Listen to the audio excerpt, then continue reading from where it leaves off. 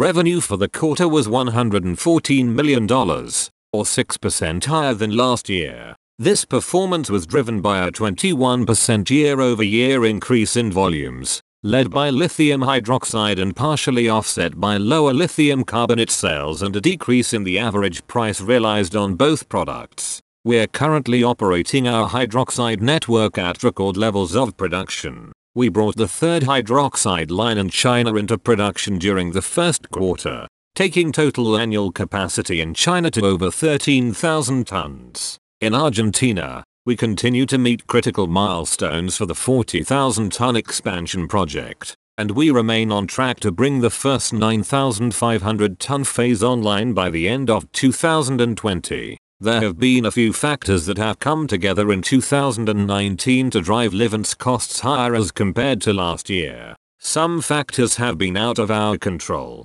such as weather-related disruptions and foreign exchange rate fluctuations. Put simply, Livent's improved second half performance will come from a meaningful increase in volume sold. And to be clear, we are not forecasting price improvements in the second half of the year. We remain committed to investing in the lithium hydroxide capacity necessary to meet the demands of our customers. There are a lot of positive indicators in the market, with demand fundamentals better than we had expected 6 months ago. There is, though, a supply overhang that is likely to prevent prices from increasing before 2020.